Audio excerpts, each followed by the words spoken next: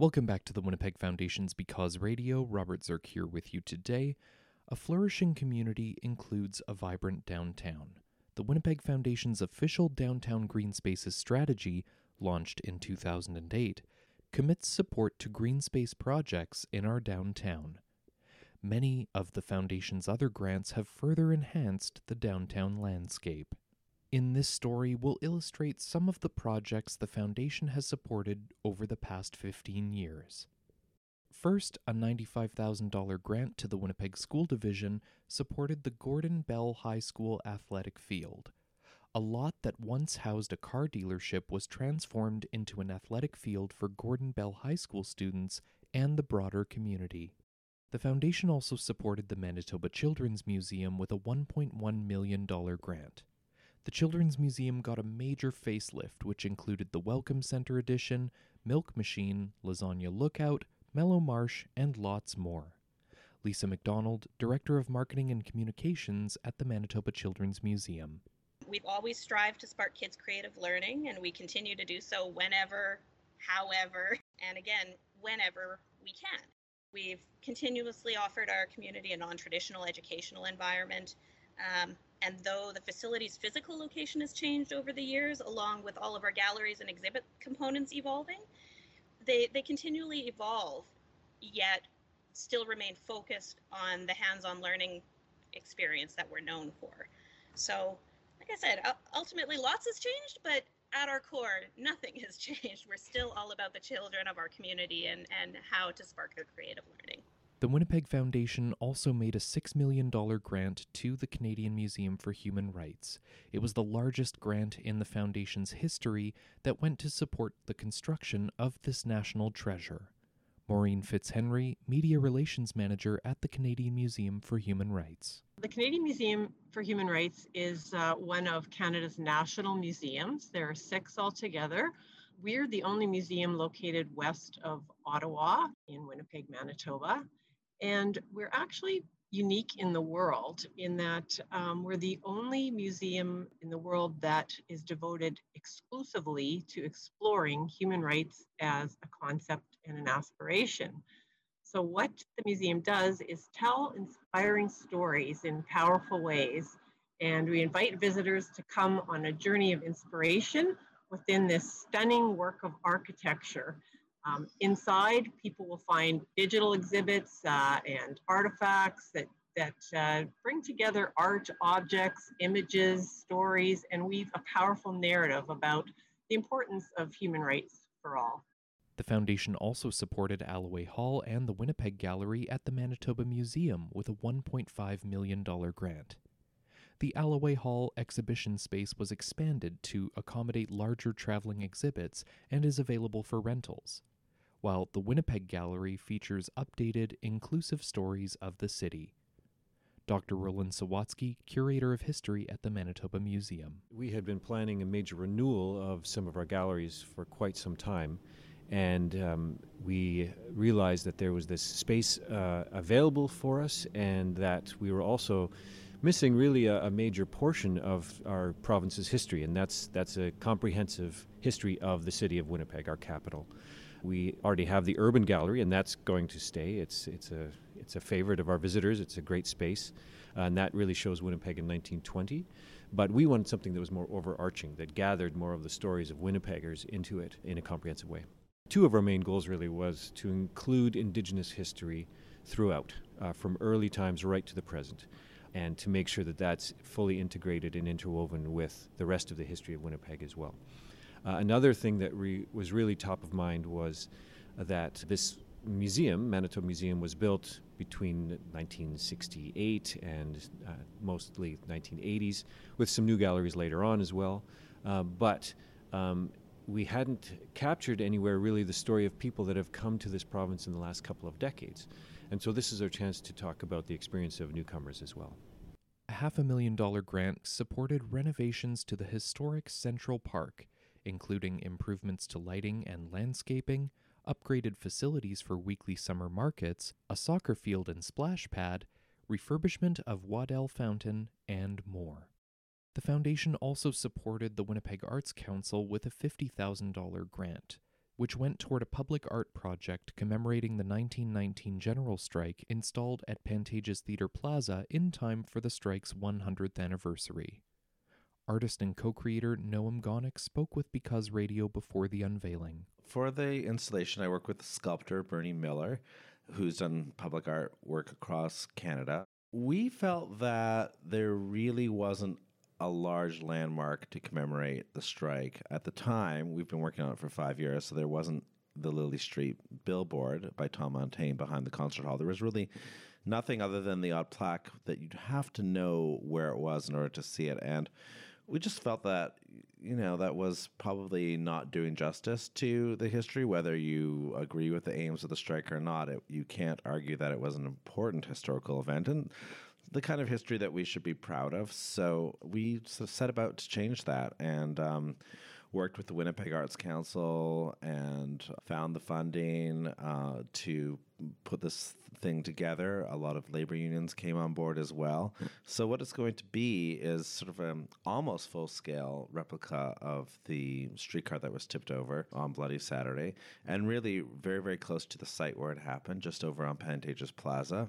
It will light up at night, and I want it to be just a real beacon, something that, people look at when they drive by and sort of that's instantaneously recognizable and perhaps gets people to ask, why is that thing there? And, if they're really young, probably like, what is that? Because, streetcars have been gone a long time now. They're like the dinosaurs. But there'll be a didactic plaque there that explains the significance of Bloody Saturday and the streetcar. And I think, it'll have an educational aspect as well. The foundation also supported the Friends of Upper Fort Garry with a $500,000 grant.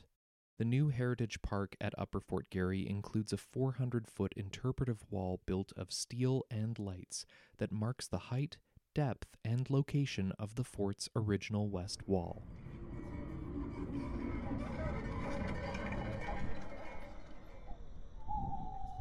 Dr. Jerry Gray, past board chair of the Friends of Upper Fort Garry. We knew what we wanted. We wanted to portray the history on the wall. The question then was how to do it. And that's when the artistic side came in, the electronic side, and it all kind of came together. But it took probably 2-3 years to get the concept nailed down, that we actually could start working on it. And something as simple as, guys, when you drill the holes in the steel for the lights, make sure they're in the right spot, right? I mean, we're talking some pretty basic stuff, all the way from how do we portray the conflict between the Canadian government and the Métis when they came here to resurvey the land. And that took a lot of time, a lot of collaboration, a lot of discussion to decide, first of all, what to put on, and secondly, how to portray it. And the foundation also made a $950,000 grant to the Winnipeg Art Gallery in support of Haumayuk. The center, which opened in early 2021, showcases the world's largest collection of Inuit art. Dr. Stephen Boris, director and CEO of the Winnipeg Art Gallery. The WAG has been collecting, exhibiting, publishing on Inuit art and culture for close to 70 years. We began in the 1950s to assemble a collection which became the largest in the world. And this is carvings, prints, drawings, textiles, kind of a variety of media. And over the last few decades, discussions began about, how can we share more of the collection with the public when most of it's in storage, in vaults off view? And the collection, just to give you an idea, is close to 14,000 works. Plus we have on long-term loan another 7,400 works from the government to Nunavut. So a very large collection. And at any given moment, there might be 1% on view. So Haumayuk is the kind of the response. It's a new building. It's about a 40,000 square foot building designed by Michael Maltson, connected to the WAG on all levels. It makes the WAG Haumayuk Cultural Campus about 185,000 square feet. But it is much more than a museum. It is a forum. It's a place. It's also very much part of this exercise of reconciliation, indigenization, decolonization, and responding specifically to Canada's Truth and Reconciliation calls to action for museums. So it's a long response to a short question, but it has been quite the journey. The foundation supported renovations to Old Market Square with a $500,000 grant, which included landscaping, lighting, and improved seating, and the construction of the Cube stage. A $425,000 grant to the Forks Foundation supported the Alloway Arch and Widow's Mite Fountain. Constructed at the Forks and opened in 2015, the Alloway Arch features shards from the Alloway and Champion Bank, which was owned by Foundation founder William Forbes Alloway. It also features the Widow's Mite Fountain, which pays homage to the second gift received by the Foundation, 3 gold coins valued at $15. At the 2015 opening, Susan Milliken, former board chair of the Winnipeg Foundation, reflected on the legacy of caring and accomplishment that the Alloway Arch represents. I think the arch is a reminder of how much the city has accomplished and how historically we've cared for each other. And I think it also makes us, or should make us, stop and wonder what we're contributing now and what people will be saying about us in 70 years. What do you think Alloway would think if he saw all this? I think he would be thrilled, because I think he gave the money not expecting anything, let alone the success of the Winnipeg Foundation. And to be honored this way, I'm sure if he was here, he'd be smiling. The foundation also supported Nijo Sebin at the Forks with a $500,000 grant, a project that renovated lands running through what was formerly known as South Point Park at the Forks. It includes walkways and permanent interpretive signs recognizing the Indigenous history of the area. It's part of the 2.5-kilometer pedestrian loop connecting the Forks, Esplanade Riel, and the St. Boniface Belvedere. Paul Jordan, past CEO of the Forks. It is really about reconciliation, and it is about, this is our history. This is what this place was. As Europeans, we've only been here 200 years, 150 years, but there was 12,000 years of history here, and there were people living here for 6,000 years. So it's interesting to expand the history and tell those stories, because they're very interesting stories. They're what we are, and it's why this place is here. And I think the whole idea of this pathway is to help tell those stories. This loop will help people understand the history of this place, because history is so important. The Winnipeg Foundation also supported the St. Boniface Belvedere with a $1 million grant. A public space along Taché Avenue between Provencher Boulevard and Despins Street that was transformed to create an elevated lookout above the riverbank incorporating public art and downtown vistas. Norm Gousseau, CEO of Entreprise Riel. The Promenade Taché, which was, I guess the ribbon was cut on it in 1984, was starting to look a little worn. And sidewalks weren't wide enough. A lot of people were trying to get through here, but yet it was just not conducive for pedestrian traffic and cyclists and that sort of thing. So we started talking about that, and of course the Winnipeg Foundation is at the table right away on these things, it seems. Somehow they hear about it and they're there. Rick Frost was at the table and he said, how about if I spend a little bit of money, help you guys get it to conceptual design level. So we did that with a couple of architects, Etienne Gaboury and Gary Hildeman, and it allowed us to dream. And then once that dream got going, then we're just like, that's it. We're going to deliver this thing. So as a community, as all the stakeholders, including the foundation and the Forks, we got together and kept putting the pressure on to make it happen. And here we are today, cutting the ribbon on something that's going to be that's a legacy for the city of Winnipeg, I think, and tourists who would come and have a look at our wonderful city. A $500,000 grant went to Red River College in support of the Patterson Global Foods Institute. The Union Bank Tower was transformed into the Patterson Global Foods Institute, which houses the culinary arts and hospitality and tourism programs, as well as a student residence. The redevelopment also included the adjacent Bijou Park, which links Old Market Square to Main Street. The foundation also made a $600,000 investment supporting installations by Indigenous artists at the Forks. These 3 installations will recognize the integral role truth and reconciliation plays in our nation's collective journey forward. Val Vince Education is the New Bison was installed in 2020, and she spoke with Because Radio about how she created her installation when it was first announced in 2019. My piece is a bison. It comes from elders talking about education as our new bison, because at one time that was the animal that provided everything: food, shelter, tools, everything.